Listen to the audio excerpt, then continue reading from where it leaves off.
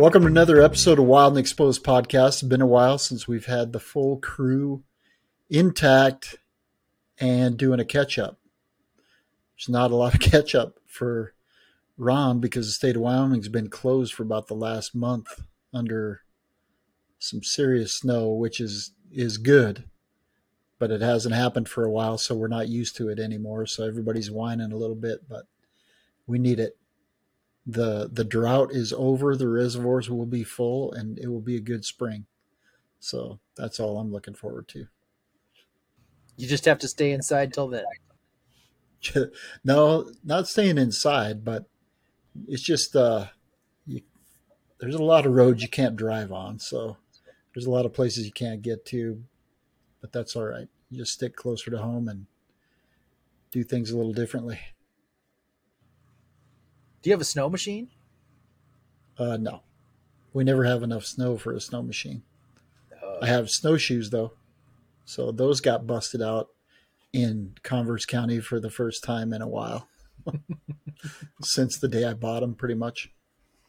No, that's not true. Gabriel Iglesias, Fluffy, the comedian, was playing in Casper, and they closed the interstate. And so I busted him out that day and told my wife I was going to walk, because I was not going to miss Fluffy.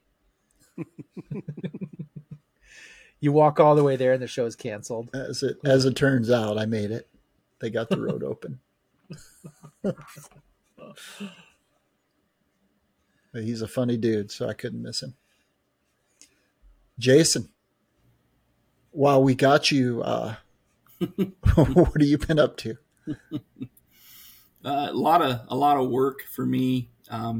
We've had quite a bit of snow in northern Utah as well. We've had at my house in the valley this time of year, it's really unusual to get any kind of significant snow on the ground, but nothing like Wyoming's been getting. But we had probably 10 inches one storm, and then I'm traveling for work this week, and when I got up to leave on Monday morning, we had another 8 inches on top of that. So that's quite a bit of snow for the valley floor there in Utah, and I guess there's more coming this week, so we'll see what happens. But I think some of that Wyoming snow is spilling over.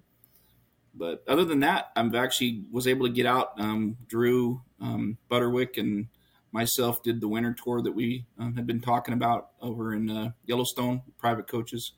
Had 3 days of fun there. That was fun. We had a good time. It paid off pretty good. We had some pretty good opportunities with some good old frosty bison and some coyotes. You know, it's their mating season, so they were kind of doing their little love dance and stuff. And then we had some coyotes on a carcass by the river, which was a pretty good opportunity too. So, it was a good trip overall. Everybody that was participated got some good images and walked away with some good experiences. So, other than that, I've just been chomping at the bit to get out and shoot. So that was good to get out. That was just a week ago. So, but I'm already chomping. What's next? Let's go.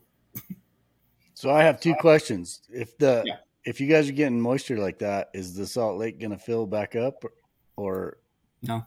It's funny. Ron made that comment, drought's over, right? And I know he was joking, but they're talking that literally, I think the numbers I heard is we'd have to have like 8 to 10 years in a row of winters like this where we've got, 200+% or whatever to be able to fill the lake back up and get back to where we're out of the drought. So it's incredible. The lake is such a big deal. It's so low. It's crazy. How long ago was it full? Well, shoot, it was 30-something years ago when it was so full that we were they had the pumps installed. That was back when Bangor was the governor, and I'm trying to remember exactly when that was. I was pretty young at the time, but they put a bunch of pumps at one end of the lake to pump the water out because it was flooding.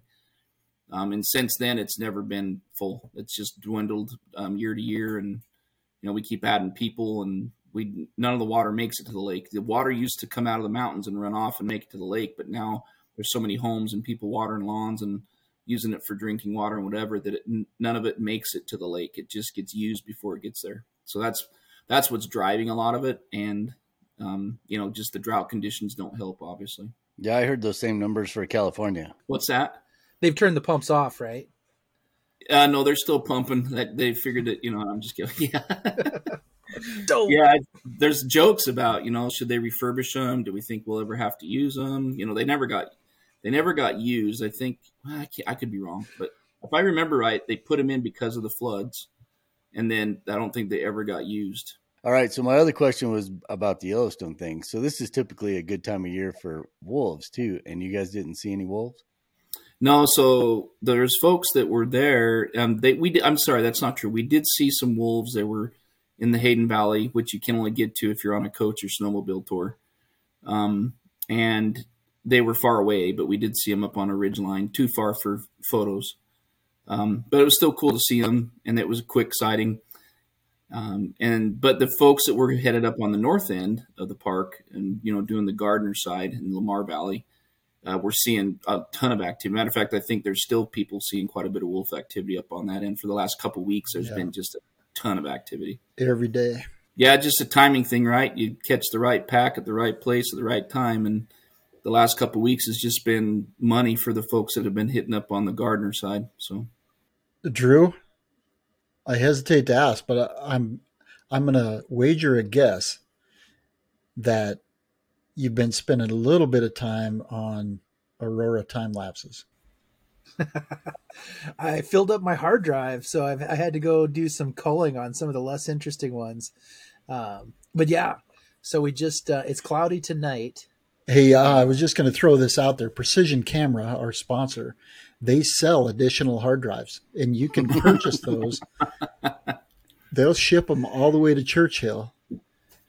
Really? And you'll be able to keep everything. Yeah. Can I say I buy $500 worth? What does that give me? You can get $50 off if you put 50 off of 500 in the coupon. So then I could just roll that 50 into another something that I need. Yeah, another I'm hard practically drive. making money on that deal. I would probably purchase another hard drive. I'm just throwing it out.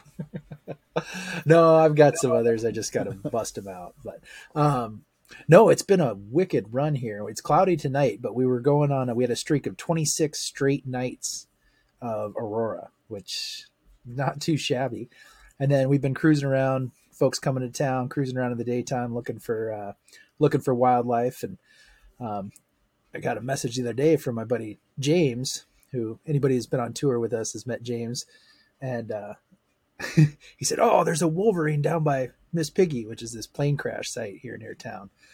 So we go zipping over there, and then right in the area he described, where this wolverine, there was a wolf standing there. We ended up having 2 wolf sightings that day, and there've been just a ton of foxes around. And then somebody, I haven't seen it yet, but somebody posted a video of 2 Arctic foxes playing out at the end of the road the other day, and one of them is this rare blue morph of an Arctic fox. So it looks black, or it's very dark, but it's another Arctic fox, and they were roughhousing. So I'm gonna have to start poking around out there to see if I can go find a blue fox. That'd be pretty awesome. Are there a lot of red foxes around too? There's got to be, right? So many.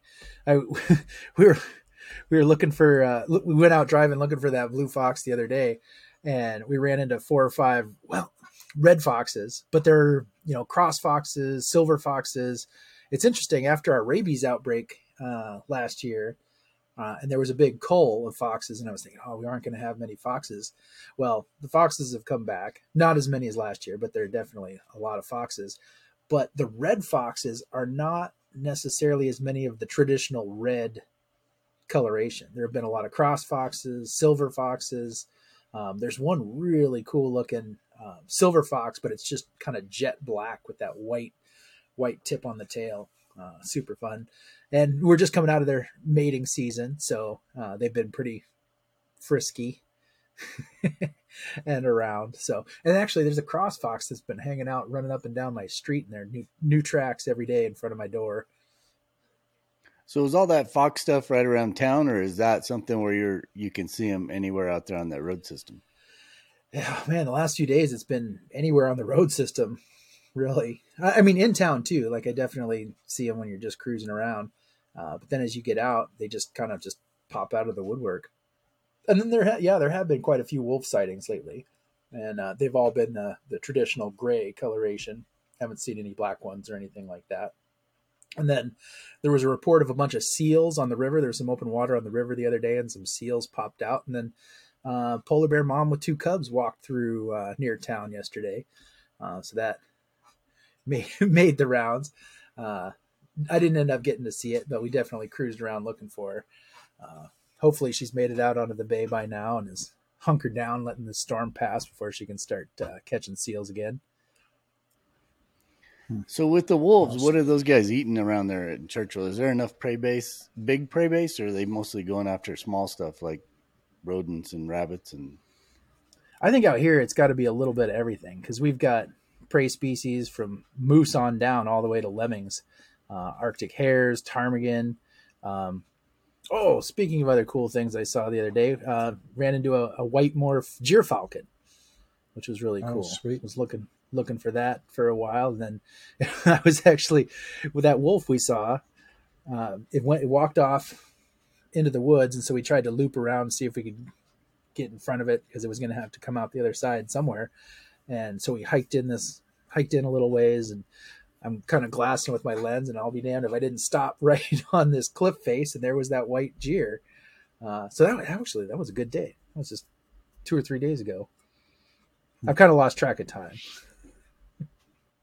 do you guys have snow on the ground like all winter? Like it doesn't melt off at all, right? No, I mean we were talking before the show. It's been we had a cold snap there where we were getting wind chills. Minus 57 was the coldest I think I saw, and we went out. We went out that night, and it was all of that. That was a cold night, and that's Celsius. So what did we determine the 70. minus 70? Like minus 70 or 72, something like that. Yeah, Was the conversion. That's pretty cold. We were cruising around. We'd hop out real quick, hop back in, take a picture of the lights, hop back in. We had a bunch of ladies from Philadelphia here for that one, and it was a point of pride. They were pretty stoked to be able to go home and tell everybody that they survived minus 70 wind chills. But now it's a balmy minus 35. Yeah. Springtime. Tropical. And when you're in that cold of weather, when it does hit minus 35, it is kind of warm. You kind of feel like, oh, well, I can go walk to town. Yeah, I mean, It does. It's generally amazing a dry how cold. fast you get used to it. Yeah. It's a dry cold. It's a dry cold.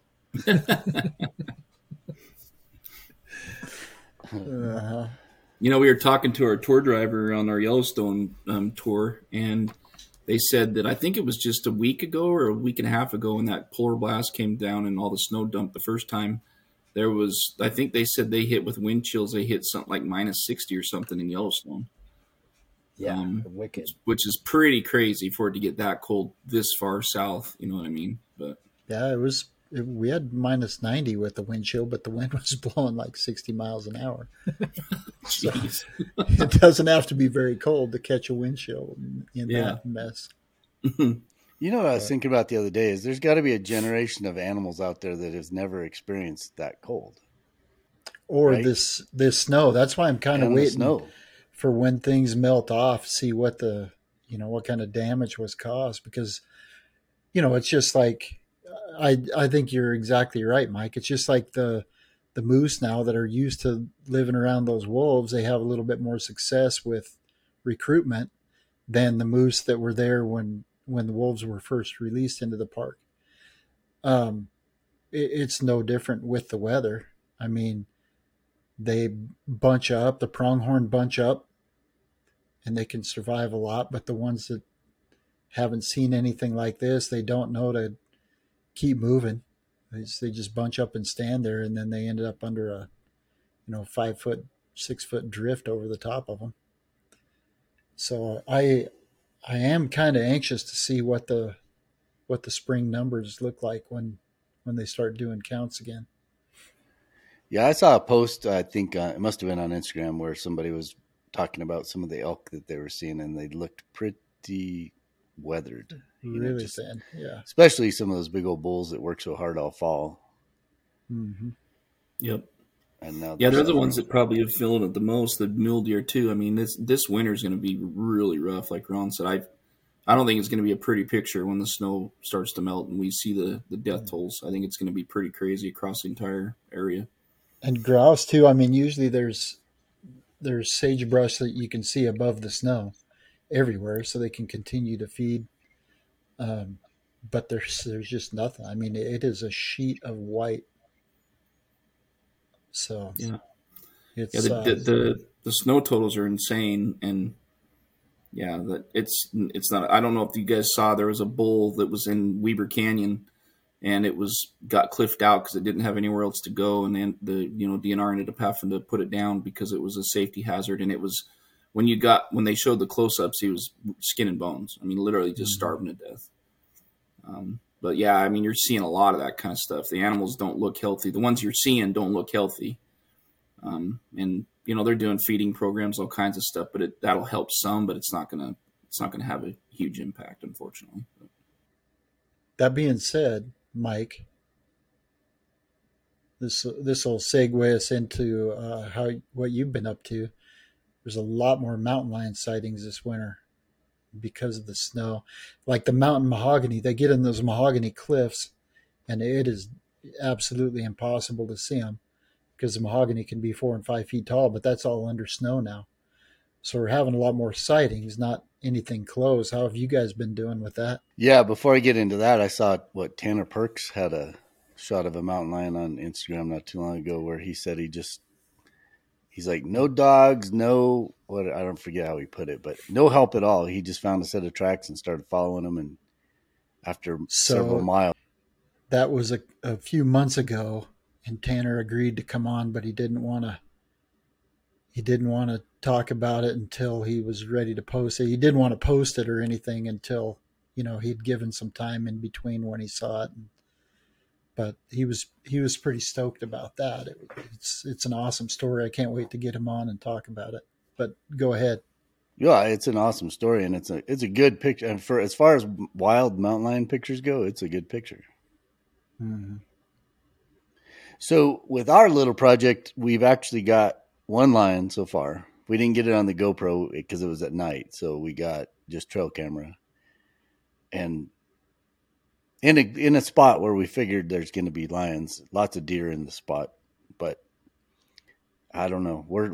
Brandon and I were just talking today, and he's off right now putting his son to bed, so he'll jump back on in a little bit. But the spot we have has lots of deer. They're going to be lions around, and I'm wondering if we just keep it through March, and then after that call it. Just because we've been working at this since I think November, and we only have one lion so far. But we're just like, I flew my drone up there the other day, and there's just so much country. We're like a little needle in a haystack, and we're just hoping beyond hope that we're going to get a lion traveling past. We have 3 cameras up. So what are the odds? I mean, to get one, I think is pretty cool. But like I say, it was right in the middle of the night.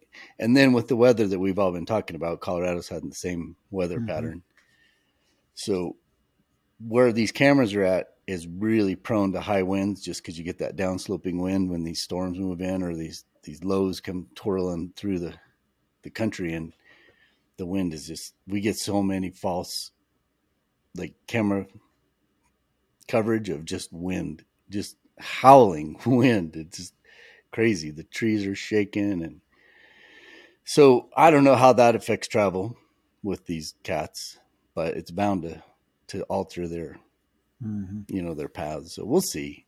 I hope if we give it through March and maybe we get a little bit warmer, longer days, warmer temperatures, that who knows? The thing is they don't have that mating season like a lot of the other animals. So you just never know. It's not, I think you'd luck out. I think the time that I did it before, there was a female with a cub in that area. So I did get a lot of hits back in just the trail camera days. But there's probably not that situation there right now. But that was cool. And we go up there every week. We've learned a ton. We're building batteries. We're doing all kinds of stuff. You have to go up every 6 days and change batteries out because those battery banks we've built will make those cameras run for about 6 days, which is pretty good for a GoPro. And then when we're not doing that, Brandon has been out. He goes out all the time, right? Because he runs his vlog on YouTube. So he's got to come up with the story every week. So one day he went out and found, I think it was 11 or 12 long-eared owls, which was pretty cool. And then we got on those guys. You know, he'd seen them for a couple of weeks or a week. And then we decided it was supposed to snow one day. And I thought it'd be cool. You know, once you find a long-eared owl like that, they're going to hunker down. And they're going to pretty much, if it's cold, they're just going to stay in that one spot. So, and then I figured with snow falling, you know, owls are so hard when they're just hunkered down because they don't really move. Mm-hmm. And a lot of times they're just sleeping, so their eyes are closed. So I thought, well, at least if we can get some movement with the snow, it's not like a stagnant video that looks like a still picture. At least with snow, we'll get a little bit of movement. So we shot that. That was cool. And then I've been down working on ducks. Jason, you posted a hooded merganser the other day, and we got on some hooded mergansers, which was kind of cool. So we've been doing that. And that's about it. I mean, we've been out. Oh, waxwings. Oh, yeah. We've been getting tons of waxwings. I don't know about you, Ron, but it's an explosion up here too. Yeah. They're just, in fact, I walked out I live in Arvada, just a suburb of Denver. And we were shooting some stuff of this camera just for B-roll. Walked out to go get some lunch, and right out my door, which is on a second story, like balcony thing, which looks into a dead or a tree with no leaves right now. And that tree was just covered with waxwings. And we had found them in a place where we were shooting ducks, which was kind of cool. So we shot them down there. And then I've never, ever seen, I've lived here for 20 plus years and I've never seen a waxwing in my yard. The only time I ever saw them is we had a chokecherry tree. And when the chokecherries would ripen, they would come in there by the hundreds and it would be clear in a day. And then they're just gone. They move on to the next. Yep. But yeah, and we had them both. We had the cedar waxwings and the Bohemian waxwings, so it was kind of cool. That's awesome. And then there's an explosion of robins too. So Brandon has better stats on this, but I think in the normal bird counts that, you know, when they do their bird counts, what is that at the December 31st or whatever, the New Year's bird count, they'll normally get, and I don't know what the structure of this is, but it would be like a count of 20 in a certain area on a certain day. This year they were over 400. So the percentage that was up was just incredible. So when we were down shooting the long-eared owls, there was probably 400 or 500 robins all around us all the time. So that was kind of cool. So it's just been an explosion of robins, and it must just be this cold weather that's pushed them this far. This is my guess. So it's been pretty good. And nothing epic. The coolest things was the owl. Yeah, long-eared owls are pretty neat. They'll get on a cedar fence post out here when they're in between, because they're not really open country owls. You don't catch them like that very often. But if you can catch them on the fringes of the big cover areas, sometimes you see them on the cedar fence posts and they'll elongate.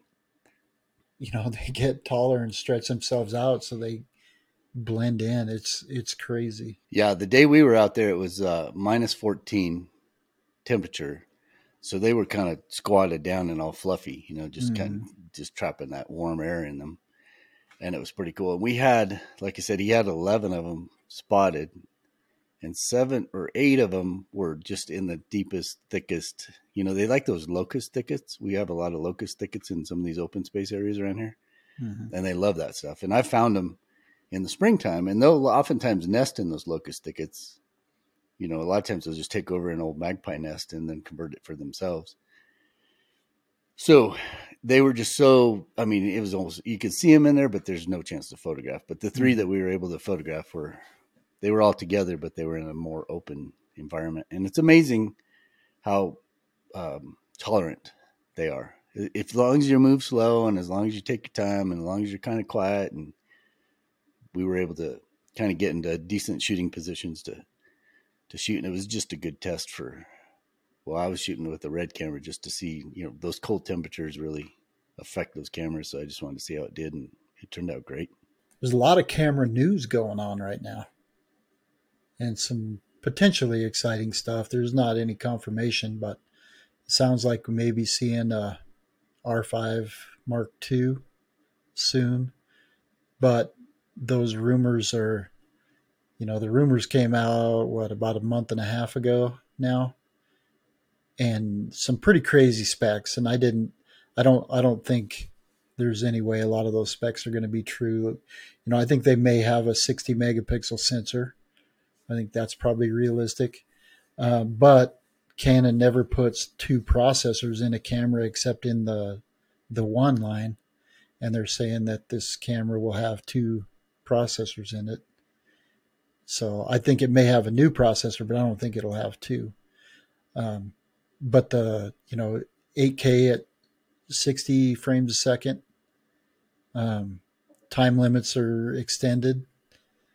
They're still not unlimited, but extended at 60 frames a second or 30 frames a second, because that's the only comparison that we have to the Mark I.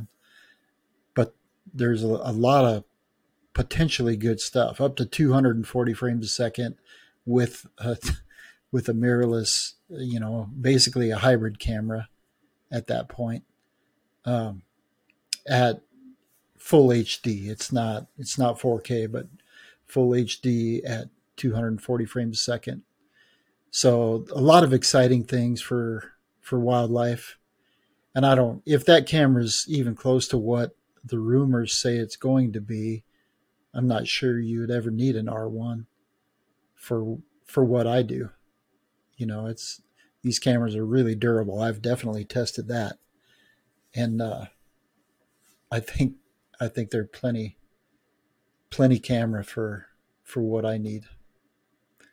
So Ron, I'm excited to see if it comes out. Sorry, the Sony R5, isn't it? A7R5. A7R5, yeah. Right. I thought I heard it had 4K 240. I don't know.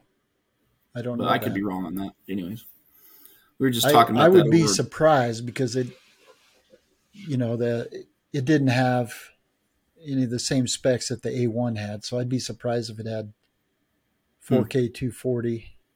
But, I've been wrong. Sony's stayed ahead of the game for sure. I think they continue to set the bar. Yeah, right. They continue to set the bar for things. I know Drew had one on the tour we were on, and he was showing us the capabilities on the auto tracking now and some of the eye tracking stuff, and it's incredible. I mean, it literally locks on a critter, and it looks for where it's coming out of. It's got the AI stuff going on. It's wild. It's crazy how accurate it is and how consistent it is, even when stuff's going behind trees and all kinds of things. Pretty wild, but which is just awesome. It just means that that stuff's coming to more cameras as well. Yeah, that's exactly right. It's exciting because it just gives us a better tool. And now you can capture things in a different way that you've captured them before. You're seeing a lot of the same things, but it's in a much different way than what we've had it. I was just looked up the specs. It says that 4K video is only up to 60 frames a second on the A7R5. Gotcha. So that camera's out? That camera's out. The A7R5 is out. Mm-hmm. Yep. The R5 Mark II is not yet. In fact, it's just, they said they rate the Canon rumors rates the rumors. So it's 1, 2, and 3. 3 means it's pretty much confirmed. These were 2, which means it comes from a reliable source who's been right in the past and not led them astray. A 1 is pretty much just pulling it out of your butt. So these were a level 2. So they came from what had been historically a reliable source, but they never say who that source is. But there's a lot of things. There's a lot of things that line up, right? When the R6 went on sale, and then they had rumors about an R6 II, and then there was an R6 II that came out, right? So, you got the same kind of thing going on with the R5, and the R5 just went on sale, and you're hearing the rumors, and so that's the idea anyways. But Mm-hmm. So are you guys going to get one? of course. If it's close to what they say, yeah, I'll definitely have one. Because I think we should why? start the Wild and Exposed rumors page. Yeah. Absolutely. And they're all level 1. Well, Did you guys hear about that new telephoto GoPro Yeah. that's coming out? Yeah, and wasn't it like F2? They filmed the whole Yeah. movie of Cocaine Bear on it. I think it was all filmed on that telephoto GoPro. Yeah. Nice. Nighttime looks like daytime. Yeah. Remember rating number 1. See, I think that's misleading. I think that rating, if it comes from your butt, it should be a number 2 rating. It just makes sense. So one of the rumor sites had, well, several of them said it, but it was like a 20-some stops sensor Of that Canon dynamic just came range? out with. Yeah, 20-some stops of dynamic range on this new Canon sensor that they just developed. Well, then they come out, and this sensor is like this little tiny thing that's for security cameras, so that when they get somebody coming out of a parking garage and there's been a crime committed, now we can see the license plate and you can see their face. So that's all of that technology's for. But as soon as that was released, then everybody started to anticipate, hey, the R5 II is going to have 30 stops of dynamic range, and it's just no, that's not the case. You're going to it's a see really more than the human eye. tiny sensor. Yeah, exactly. The human eye has what, 20, 21 Yeah, I stops don't or something know. like that. We aren't 20 quite there with cameras, but No, definitely not. And that is not going to happen. It's good clickbait, though. We probably should start a rumors page because those guys get all the clicks. well, I'll tell you what. You start the page, Ron, because you do enough research, and we'll let Drew come up with all the rumors. All the click. Yeah, I'm in. He's got a lot of time up there in the north to be thinking about really good camera rumors. Wild rumors and exposure. That's what we'll call it. Huh. Oh, one other thing I forgot to talk about so Brandon has always done a lot of car stuff. That's kind of what he started doing with his photography. So the other day there was a wintertime practice for these cars that he photographs. So he's like, you should come down with me and we'll shoot these cars. And I didn't have anything going on. So I thought, okay, let's go check this out. That was kind of fun. It's really good practice if you're just trying to shoot cars screaming around a track, for focus and keeping stuff composed well and running video. And it was kind of a blast. It's just something totally different, right? But it was kind of fun to do. And those guys just go out there and waste gas and burn up tires for fun. Kind of like we buy cameras. They buy tires. For fun. Speaking of buying cameras and practice, have you busted out the Raptor yet? Yeah, that's what I was shooting that these cars? long-eared out with. No, I didn't. I used the R5 down there just because I didn't want to. I didn't know what it was going to be like, and I thought if it's really smoky and dusty, I didn't want to get the red out there in that. But I did shoot it on the Hooded Mergansers, and then I did have it out with the Owls, and it's pretty cool. There's a lot of different things about it, so I'm still learning the camera, which is perfect, right? We always say go out and try it with stuff you don't necessarily need. Yeah. I mean, I care about this stuff, but it's not going to be a make or break situation if I don't get it, right? But it does do 4K at 120, which is kind of cool. No, 4K at 240. 4K at 240, yeah. So that's kind of painful to watch with an owl. It takes 4 seconds for the snowflake to fall from. Yeah. And for the eye to open, that's like 8 seconds. No, I was trying that with the Hooded Mergansers. They were diving. So if you could get that dive in slow-mo, that was kind of cool. So it's pretty cool. I haven't put it through all of its paces yet. And Doug Gardner got one too. So he and I have been commiserating over comparing notes. text and phone, just trying to figure stuff out and see how well it's going to do. I got a call from a landowner who said, you got to get out here. The river right behind my house is full of hooded mergansers and goldeneyes, and they keep coming up with crawdads. And then he called me back. He said, hey, river's frozen. So otherwise, Listen, I just need to make it really clear. If y'all are finding waterfowl, you need to let me know. Oh, well, you need to get your little fanny over here then, because there's hooded mergansers at this spot every day. Yeah, hoodeds are high on my list, and I still didn't get the shot I'm looking for. But yeah, they're cagey. They're not like, the good thing about Colorado is all the ponds that have been unfrozen for the last 8 or 10 years because of the weather, they would all be out in the middle. And so you just didn't stand a chance of getting a good shot. But this year, all these ponds are frozen. So they are concentrated on these rivers and these slow meandering rivers. So the chances are pretty good. Not guaranteed, but pretty good to get them down here. So right. Just run yourself over here. I got a spare bedroom that Ron has tested out several times. I've sampled. Yeah. I just might do that. Just make a weekend run. Yeah, and I bet you those long-eared owls are going to be around for a while too. And if there's waxwings around, I mean, that's another one that you mentioned that. I'm like, I got one chance at them years ago, and it was just a fluke deal. And it was a great little opportunity. Loved their beautiful birds. I was blown away by how fun they were to shoot, and I haven't been able to point my camera at another one since. Well, that's pretty typical, yeah, because this is the first year I've seen them. I mean, Alaska, there's a lot.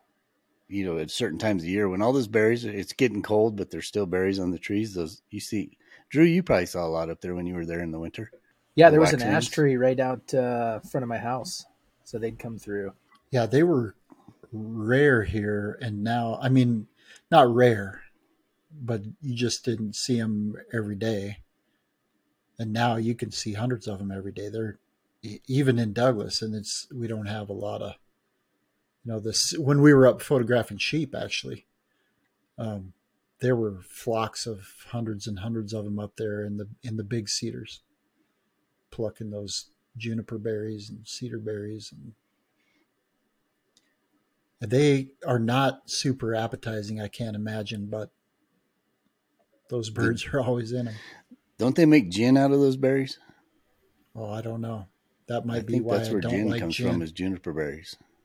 Really? I think you're right. Yeah. Yeah, that was a trivia question, wasn't it, Mike? I think so.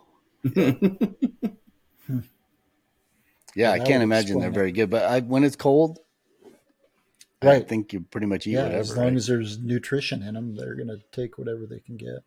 Yeah, I was wondering about the red, how you were getting along with it. Yeah, I like it.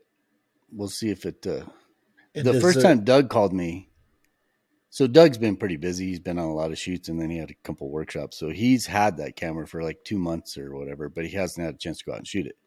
So he finally got done with everything, and now he's got like a month break before his next shoot. So he called me, and he was fit to be tied. He's like, this camera doesn't do this, doesn't do this, doesn't do this, doesn't do this. And he had a whole list. And I couldn't argue or try to steer him in the right direction because I hadn't played with it enough yet too. But about a week after that, he sent me another text, and he's like, okay, I got this figured out, and I got this figured out. So it's just that much different of a camera. So it's just going to take some using of it. Huh? Yeah. And then we'll have to see how much different the sensor is. Can you use the old phone app, that $160 phone app with the V-Raptor? Well, there's a new app. It's called Red Control, I think. So the other one was called Full Control. Full Control, yep. But the new one is, I think it's free, and it just comes, I think it's just called Red Control. But yeah, that's the cool thing about that camera is it comes with an antenna, a little squatty antenna, but then it comes with a little bit bigger antenna. So like when I was in the Arctic, we had one of those Raptors up there, and I could set it up on a nest, cover the camera in camouflage with one of those long tube lenses, what is it, Loa, or is it, I forget the brand. And so I could get that right up close to the nest, and then I could back off 60 feet and then lay down on the tundra, and I could get those birds, and I could watch the whole thing and control everything right from my phone and hit record when the birds were moved in. So that's a cool little feature on it. Yeah, that's awesome. There's a couple new CF Express Type B card makers now, and I'm kind of interested to see. One of them is the Otherworld Computing, which is the RAID system that I bought, and the RAID works great. So I'm excited to see how their cards work, because they've never even made an SD, and now they're manufacturing the CF Express Type B cards, and then Lexar's come out with, what was it, Angelbird, right? That's the only one that works in the red. Yep. So Lexar has made some cards now that are much faster, and I think it was probably for that market, but also because we're going to see some new cameras here in the next couple of years that are going to require that kind of speed to be able to keep up. When you put a 60 megapixel sensor in a camera that can shoot 30 frames a second, you're going to have a screaming fast card. Yeah, that read-write speed has to be way up there to be proficient. So yeah, Brandon complains about that all the time because he shoots that Type A Sony. Yeah. And they're not making very big cards, and they're really expensive. Mm-hmm. We tried to tell him. Yeah, I know. It wasn't for a lack of trying. One other thing that I don't know if we've talked about it on the podcast or not, but I ended up buying one of the NAS drives. Mm-hmm. You guys know what a NAS drive is? The network accessible, yeah. Yep. And I just wanted I wanted a big enough drive where I could store all my red footage that I owned, that I wasn't shooting for somebody else. So I bought a pretty big one just to have the space, but turns out I bought a Synology. There's 3 or 4 of them on the market, and they're all pretty good for different reasons, but I just decided to go with Synology. It actually has a photo, what's it called? Synology Photos. So basically I've spent like the last 2 or 3 weeks taking all of my images that I had. Like if you go into your Finder on Mac and you type in .jpg, it just pulls up every .jpg you got on your computer. Chances are most of these images are backed up, but I'm not 100% sure, because a lot of times you'll just have a raw image, you'll create a JPEG, and you just create the JPEG and don't worry about it, right? And if you lose it, whatever, you got the raw. But why recreate it if it's already there? So I've started using the Synology. It's no different than what is it? Apple has iPhoto. Is that what it's called? Or Photo, or whatever the photo app is on, and it stores it up in the cloud. So it's very much the same. Apple's better because it has all the recognition, all the AI. So you basically can type in dog, and any picture you have of a dog, it's going to find 90% of them. It doesn't have that much AI with this one. But the cool thing about this one is once you've bought the drive, you don't have to pay for it ever again. And you've got access to all your images from your phone anywhere, anytime. Yeah. Which is the same as iCloud Photos. But again, you're just not having to pay for iCloud for the rest of your life. Mm-hmm. So I've actually really liked it. And I've got, I don't know, I bet I have 40,000 images on it right now. And you can organize them all, create folders, do all that stuff.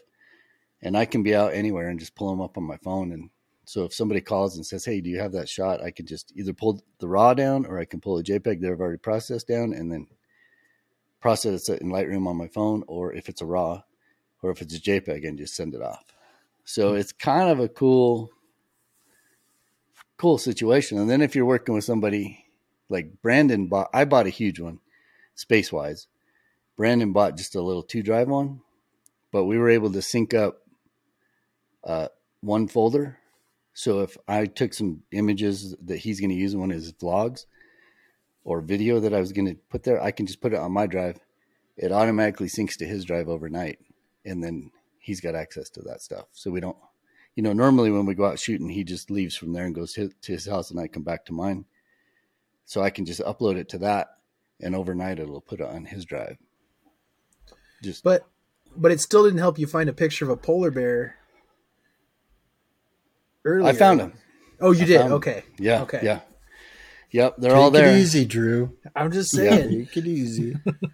Well, and then what happened, the bad thing about it is you have thousands of images and then you start, like, I'll just grab thousands of images, drag it onto the drive, and then you just got to sit and wait for them all to get there. But then when they get there, you've got to organize them all. I've spent probably 2 weeks every day just organizing images. It's kind of cool because you just start remembering. Yeah. You remember stuff that you didn't know you had. So, and I'm going all the way back to the first Canon digital camera. The extension was a CRW. So it's kind of cool. And I think those I wasn't images, even alive then. No, you were just a wee little fella. But I think those images are going to process really well in the new Lightroom, or the newer versions of Lightroom. And I've gone back and done, being stuck, not having a lot to do, going back and re-editing some of the stuff way back just to see what Topaz would do to it, because you're dealing with files that are much smaller. Mm-hmm. And you can take that gigapixel now and enlarge it, and man, your old stuff looks like you shot it yesterday on the same technology. It's crazy. In this process, I found a picture. I've been shooting stills and video forever before it was cool, right? But I found a picture and I was showing Brandon. I used to pack around a Canon XL1 camera. Remember those cameras? They're kind of funky looking, but you could use Canon lenses on it, and it was a video camera. It was only 720p, 720 pixels wide. But I would carry that with the big lens, and I'd carry my still camera with the big lens. And I pulled up that picture because I was running both. It was on a caribou kill up in Alaska. And then I had a camera hanging off of it. So I think what it was is I was still shooting film. I had my digital camera hanging there, and then I was shooting video.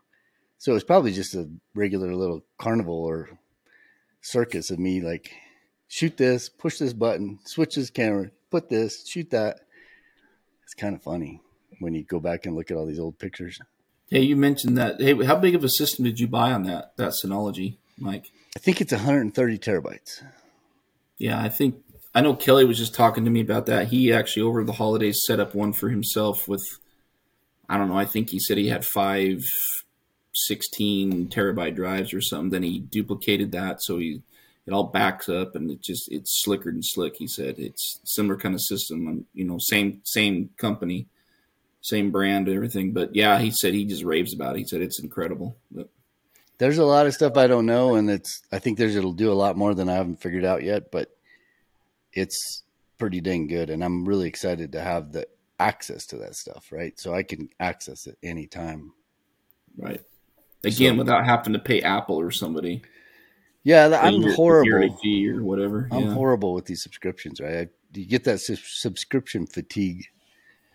And oh yeah, if I'm watching a YouTube video, I don't pay for the YouTube Red, so I have to watch all the commercials. And if Brandon's over or whatever watching it, and I put up a YouTube, he's like rolling his eyes because I haven't busted out the extra $20 a month for a YouTube Red subscription.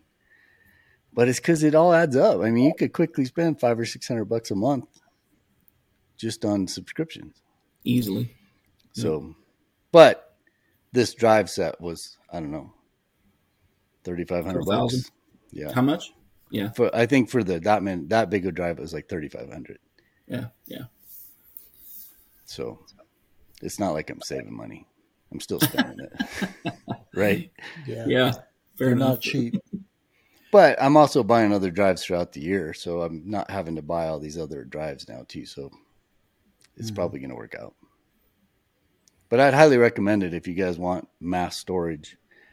And then it's not hooked up to a computer. It's just hooked up to my internet. It's got its own operating system. So, and it just stays on all the time. You just hook a uninterrupted power supply up to it, and you're good to go for as long as it's just always on. So you couldn't just copy over your file structure? You had to, or your folder structure? You had to like reset it all up when you put the images there? Or could you have copied over your folder structure? Oh, mine was a yard sale. Yeah. You could do it, but it's still, you're setting everything up for the first time, and there's redundancy built in, right? So Yeah. You've got to let it. It doesn't just bring it in; it brings it in, and then it duplicates it, and then I didn't realize that Synology had that technology with like a cloud-based type backup as well. So I'm sure that takes forever. Well, it's not a cloud-based backup though. I think. Well, I could be You're speaking out of basically your turn. own cloud. So that Right. drive acts as a cloud. Right. Yeah. You've got duplicate drives, and they back themselves up, and then it's a cloud for you. Right. So it's there. But, And you can set it up, if you understand RAIDs, you can set it up in many different ways, like a RAID 0, a RAID 1, RAID 5, RAID 6. I had to watch a ton of videos to figure out what I want. I think mine is set up so that I can lose. If one drive goes bad, I'm still good. I just replace that drive and it rebuilds itself. I think I might even have set it up so if two go bad, I don't remember what I did. yeah. But Kelly you mentioned can that set too. it up so zero, you don't have any redundancy. You just got all the space. Right. Yeah, you don't want to do that if you're going to buy one of those things that has that capability. Give yourself a safety net. But I think it's worth it if you have tons of stuff and you're just trying to organize and maintain it and have access to it. It's pretty decent. And I have really good internet here, so that helps a lot too. And mine came with a 10 gigabyte Ethernet connection. Mm-hmm. So that makes a huge difference. But I ended up having to spend another $1,000 on a 10 gigabit Ethernet port for my computer, a 10 gigabit switch, and 10 gigabit cables. But it's really fast. I can transfer a terabyte over the 10 gigabit from a SSD to that drive. A full terabyte takes about 7 minutes. Wow. Crazy. But See, everything Drew, has that's to all be you got to perfect. do. Just buy that, and then you don't have to worry about buying extra drives. I think that's what started this whole thing. So. Yeah, you won't be filling up your drives at all from Aurora. Right. No, but the internet. What's this internet stuff you keep talking about? You actually look really good tonight. Your connection is super solid. Well, thank you. I was doing a little something different with my hair too, and trimmed up the See beard. that? I saw that. I wasn't going to say anything, but I did notice. Well, thanks for noticing. And I like your haircut too, Ron. I like the sweat ring. It's character, man. Character. Oh, just all the people listening at home, they don't get that. They got to watch on YouTube to Right. see that. They're all switching over right now. So what's coming up, Mike? Man, this year's a weird year for shooting, so I haven't got a ton of jobs lined up. There's a few that are just kind of out there, so there's not, and everybody I'm talking to is in the same boat, so I don't know what's going on with that. Personally, there's just so much coming up, right? February is just the worst. Mm-hmm. March gets a little bit better, and then April, look out. Everything just starts. Although, one of the good times I used to go do wild horses in Colorado was always April. But now this year with this much snow, Steamboat extended their season by a week already. So I'm sure with that kind of snowpack, these places that I used to go is probably not going to be accessible. Yeah. May not be accessible. So that's going to push that around. We were talking about the lizards not too long ago. I wonder if the weather's going to change that. There's snow down there. My folks live down there, and my folks have 3 feet on the ground, which hasn't been that way in over 20 years, so, and that's only 80 miles from where we were shooting those lizards. So, I think everybody's kind of, everything's in limbo as far as what's the next thing to shoot or what's the next little adventure. The spots that I can get to and see from a distance, there is grouse in the area. That doesn't, they'll, on a normal year, they'll start gathering up in January. This year, February, I just couldn't get to any of them. So I don't, they were probably there then. The problem is, and with sage grouse numbers are a lot of times weather dependent. So the problem is not having access to the sagebrush. And, they'll do the same as, some other grouse type birds and get under the snow. and then get around the bases of the sagebrush, and they'll eat them under the snow. But it's certainly not their preferred method of feeding. They just like to go from top to top, and they'll live on those sagebrush all winter. So I'm kind of cautiously optimistic based on numbers last year rebounded a little bit. But with this weather, it's kind of up in the air. See what happens with the sage grouse population and sharptails too. Sharptails will sit on top of a tree though, so they don't get impacted as much. Have I what? I was just going to ask if you've seen any sharptails. Yeah, I have. They're like, elk and moose. They'll eat the tops of the willows so they can withstand some deeper snow or get into the aspens even, up in the bark. It's not not the most nutritious, but it's good enough to get them through a winter. So I have seen some sharptails sitting on tops of trees, and they're just plucking whatever they can get. But sage grouse won't do it. They're always on the ground. So we had some sharptails here the other day. Really? Yeah. So what do you have? What do you have for grouse type species? Sharptails and ptarmigan and spruce, and then spruce grouse. Spruce grouse, and then we've got a lot of willow ptarmigan, and then actually I photographed a rock ptarmigan the other day, which is pretty cool. Charged right at me, like looked me square in the eyes, and then just like came at me, and lucky I made it.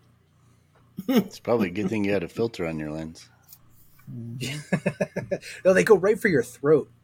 Oh, and the rock ptarmigan, they've got that mask on, the like bandito mask thing going. They're scary birds. You say that, but I've had a rough grouse chase me physically, and it was a little traumatic. I still have some PTSD. So. No, ptarmigan are for as awkward a bird as they are. If you go watch them during mating season, like they choose violence. They are just straight up rowdy birds. And the sound. Oh yeah, that scream. You think somebody's being injured somewhere off in the distance. No, that was me when the rough was chasing me. I used to go with a buddy of mine who's a biologist, Alaska Department of Fish and Game, and would go out for the ptarmigan surveys. And he puts on a big speaker, and then all these ptarmigan just start flying at your head, and like it's not safe to go out during ptarmigan mating season. That's pretty cool. Denali, and before they open the park, and you can go in that first little part there. It's usually right during ptarmigan mating season, and you can just watch. You just sit there and watch these epic battles. They're chasing each other, but they're just silly looking.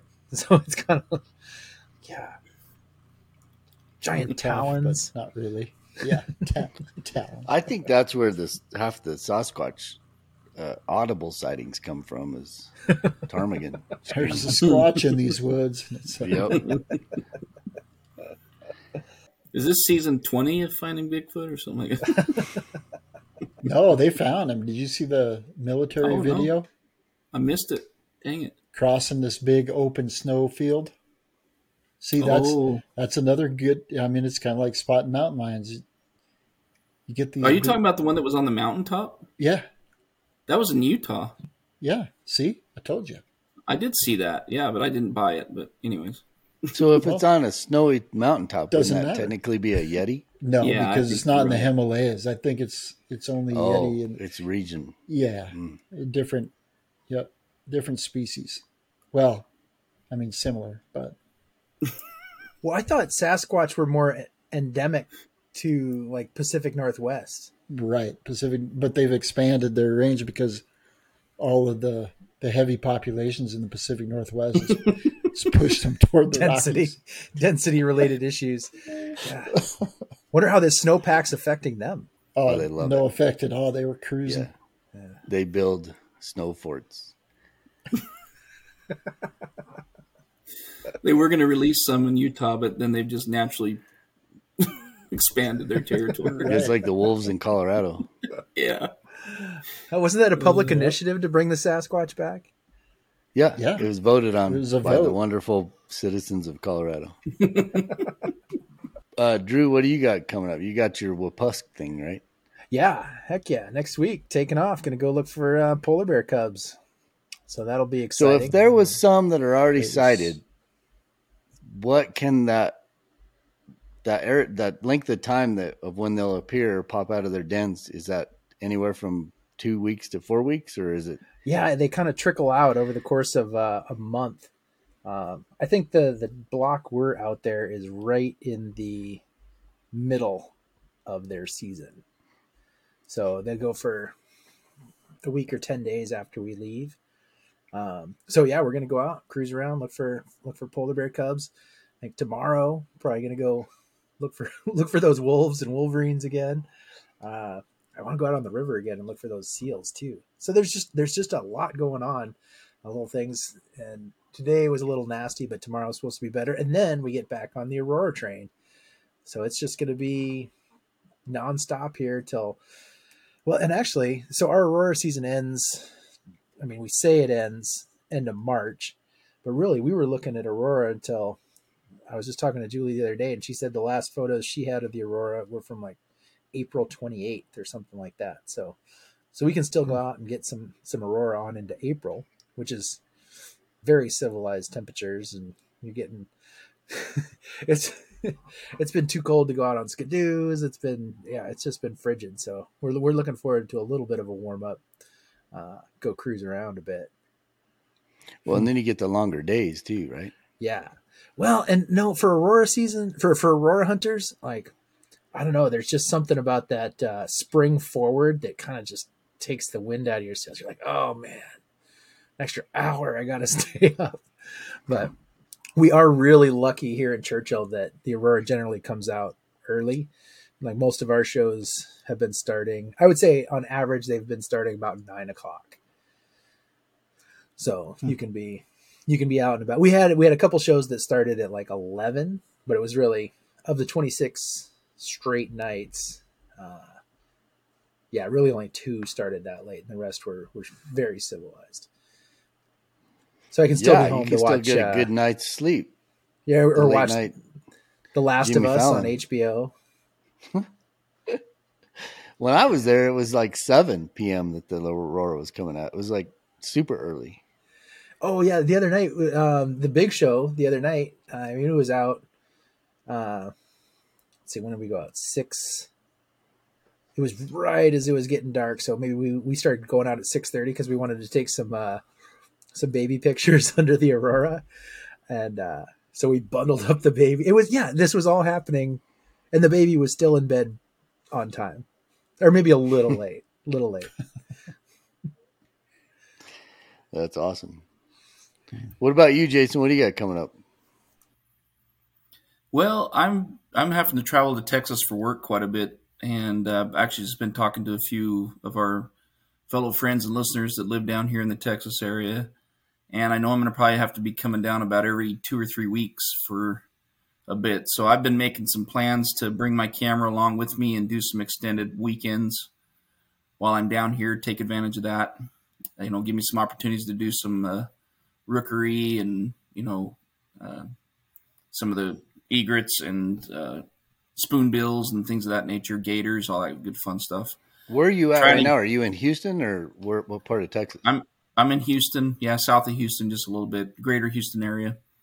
But yeah, looking for some longhorns, throwing it out there to anybody that wants to maybe point me in the right direction. But yeah, I'm just going to make the most of it. We talked about it before, but I'm here, I'm traveling for work.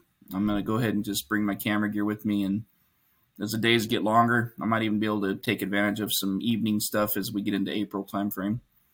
So other than that, I'm just looking forward to the May trip that we have planned. That's probably the next big thing on the horizon. And, April hits, like you said, Mike, I'm probably going to go out and start trying to hit some horses in the West Desert there. I think grouse are going to be really tough this year, like Ron already alluded to, but I think everywhere that I've been used to shooting, weather is really an issue to get to the lek.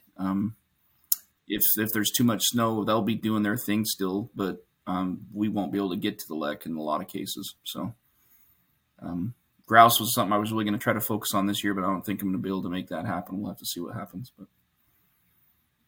But anyways, yeah, that's what I've got going on. Pretty boring. Yeah, I think you need to get some of those tracks for your Subaru. I do too. Oh, yeah, totally. Then nothing's going to stop you. Yeah. All this extra work you're doing in Houston, you ought to be full of money and you just go out and buy a $20,000 set of tracks. Right. That'd be great if they paid me that way. That's not how that works. So. Oh, dang. You talking about the tracks we put in the group chat the other day? The ones that you just drive up on and they lock onto your wheel. Yeah. Oh yeah, I want those. Yeah. Yeah. 25. There was an outdoor off-road expo here in Salt Lake City this last weekend, and I went to it, and probably would never go again. It was kind of a different environment, but it was. I mean, I love that stuff. It was really cool. As far as the stuff that was there, but they had a ton of those, UTVs side by sides with tracks and stuff, and I can't believe the amount of money that you can spend on that stuff there. But did they have the ones you drive the trucks on?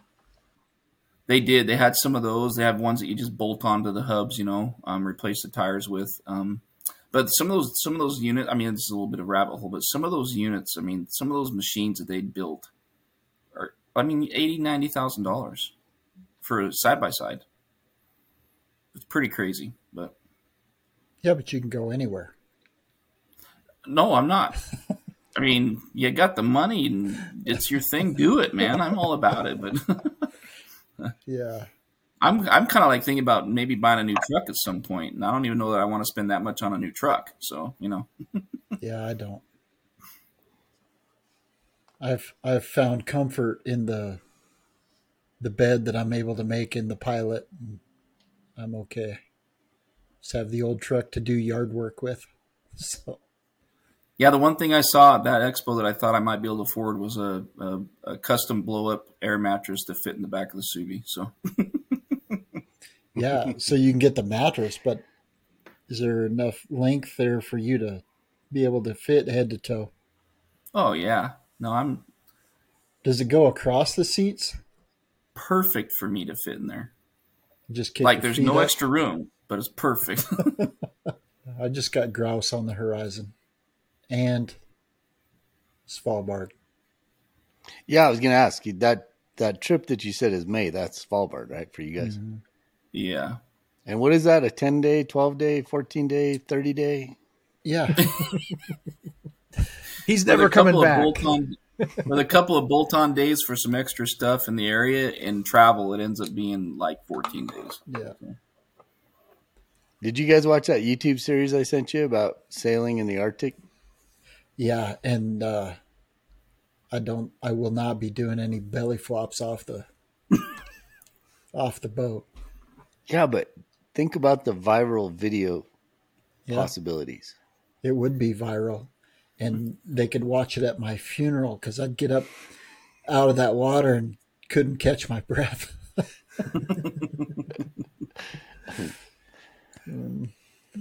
Yeah. That was pretty impressive, swimming in that glacial water. I didn't watch the whole series yet. I've just watched the first one. I didn't go buy the rest of the series, but I'm gonna. And you're going with Arctic Wildlife Tours, right? Yeah. Yeah, you're gonna have so much fun. They came and did polar bears with us here this year. And they're coming again next year. Like, you will have a good time. Made sure that they were going to be the guides. So cool. I wanted to go with Sven for sure because he's got the eye, that we're looking for. He'll put you in the right spot. So that's why we wanted to go with them. But I've waited for that trip almost my whole life. I just didn't know it, and then we had the opportunity to do it. And so those of you that are listening, don't be upset that you didn't know about it. That tour filled up before I even announced it. Literally, without exaggeration, it was full. before I said anything to anybody except Jason. So we know where the leak was. Oh, come on now. I knew that was coming. I've had so many people asking me about it. Every time I mention that's where I'm going, they're like, how come I didn't know about it? And I literally tell them that story. I cannot believe how fast that thing, like it was within 2 hours. We could have filled up 2 boats 2 weeks within probably 10 minutes instead of 5. It's crazy. Yeah. It was How many nuts. people are going on that trip? 13. Oh, that's a pretty big group. That's good. Yeah. So then we'll split and go into. They'll have multiple zodiacs on the boat, and that's what when we find a subject, whether it's walrus or a polar bear or a pod of whales, whatever the case may be, we'll go off the ship and onto the zodiacs. There will be some photographic opportunities from the ship as well. You know, the big wide open landscapes and that kind of thing. We can do that from the ship, but the majority of the time we'll be shooting off the zodiacs. So that's got to be a pretty big ship to have all those people on it. That's awesome. Yeah, it's good size. Yep. And I thought that latitude wise it was closer to Drew. And actually, it's 80 degrees. You're not far from the North Pole. You're inside the Arctic Circle once you get on the north end of the island. So for so many reasons, I'm just stoked. Yeah, we're at 58 degrees north here. Like we're the same as like Kodiak. Yeah, and that's, for whatever reason, I had it in my head that you guys are pretty much even with Norway, and Svalbard was just off the northwest coast. Well, it's just way off the northwest coast. Just take just out of there. Yeah. Yeah. Exactly. I've got a buddy from Kaktovik, Alaska, and we were joking around about making some novelty T-shirts. Say Kaktovik, Alaska, where it's always 70 degrees north. North. Nice. Sell them to the dozens of tourists that show up.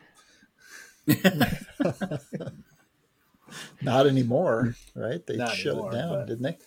Yeah, that was a while ago when we came up with that brilliant idea. Yeah, so a lot of preparation, and then also going to do first trip to Churchill. So it's going to be the year of the polar bear for sure. That's going to be here before you know it. I know. Jason, are you doing that one too? I am. When is that one? Are you? I am all in this year. That's the year of the bear for me. You didn't tell Mike about it? Are you doing it, Mike? You want to go? When is it? September. See, it's hard for me to schedule anything because if I get a call from somebody else, I got to go do it. So that's the hard part. Well, Drew's got room. He said he had a couple extra seats. Well, and he for celebrities only. He already he already knows my dogs and like yeah. It'd be old home week. Getting the band back together. Yeah. So that's in September. That would be cool. And that's a research Churchill in September. Research trip for next year when we'll do a workshop up there. So keep that in the back of your head. Well, and it's just such a dynamic time. You got the bears. It's just fall tundra. You got aurora. There's still raptors around. Like it's just, and it's all just. Well, I guess September's great everywhere. Like that's the problem. Yeah. Like, oh yeah, September's great. Well, it's got a lot of competition, but we got polar bears. Yeah, when Ron told me the dates, I was like, What were the dates again? I knew Jason was going to have to be pried away from the Elkwoods, but yeah, it was like, well, I didn't hesitate. I was like, absolutely, I'm totally in. But like I said, when I was in the hospital, I kind of had that realization that I'm going to do as much new stuff as I can, and most of it is north. Yep. So. Yeah, I've already got 2 or 3 listeners that have told us when we do a Wild and Exposed polar bear trip to Churchill that they are wanting a seat. So if you all are interested in that, we be prepared for next year because something will be coming. So Yeah, and And you'll have 2 vans by then, right? Right, Drew? 3. 3. yeah. It'll be. We'd use 2 for this, and then you always have a backup. But is there always going to be like enough rooms for that many people? Yeah. They just sleep in cots outside in the yard. Well, I got this new house here. I got a big garage. We got a pond. We got a pool. Pond would be good for you. Yeah, a floating cot. No, that time of year that we've got lots of That's true. housing That time of year options. is Yeah, probably not bad. well, and so what we do is we just book the 2 best B&Bs in town and just book them exclusively. So all of our guests stay at these B&Bs, and it's a great atmosphere. Great folks run them. Like it works out perfect for. I mean, because we're not huge. We're not trying to, run a ton of people through here. So we just like to keep our group together. Yeah. So like when you guys are here, we're going to rent these houses, and yeah, it's going to be awesome. Yeah. I would dare say this is going to be an epic year for me anyways. We don't throw that word around lightly on here. Yeah.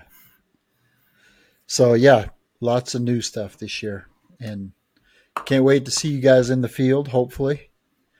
Also, this is kind of on a down note. So I never met Danny Nash personally, but he's a guy that would constantly comment on photos, and then that would turn into a chat back and forth and just visiting, and just one of the nicest guys on the planet. And we lost Danny this last week, and want to let his family know that we're sorry for their loss.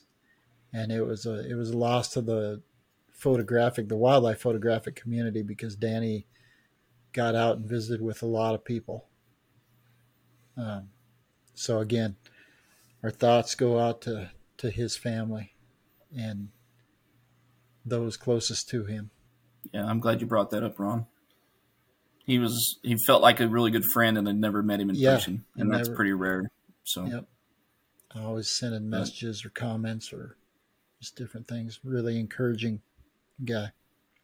Yeah, honestly, it was a good reminder too, not to get too preachy or whatever, but it's a good reminder that if you have plans and things you want to do, one of the things I wanted to do was get out and shoot with him. And I never did make it a priority, it's just the way life happens, right? But it doesn't have to be that, but just whatever it is, if you can find a way to make it happen, don't wait. You just never know what life's going to hand you. We will miss you, my friend Danny. And thank you all for listening to catch-up episode of Wild and Exposed Podcast.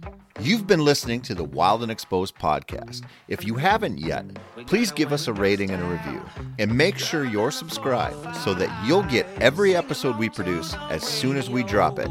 And as always, thanks for tuning in. We're gonna make it someday. Nothing's gonna get in our way. We will be the biggest band in town. Round and round the world we'll go, putting on the greatest show. So make sure that you don't miss out. Just be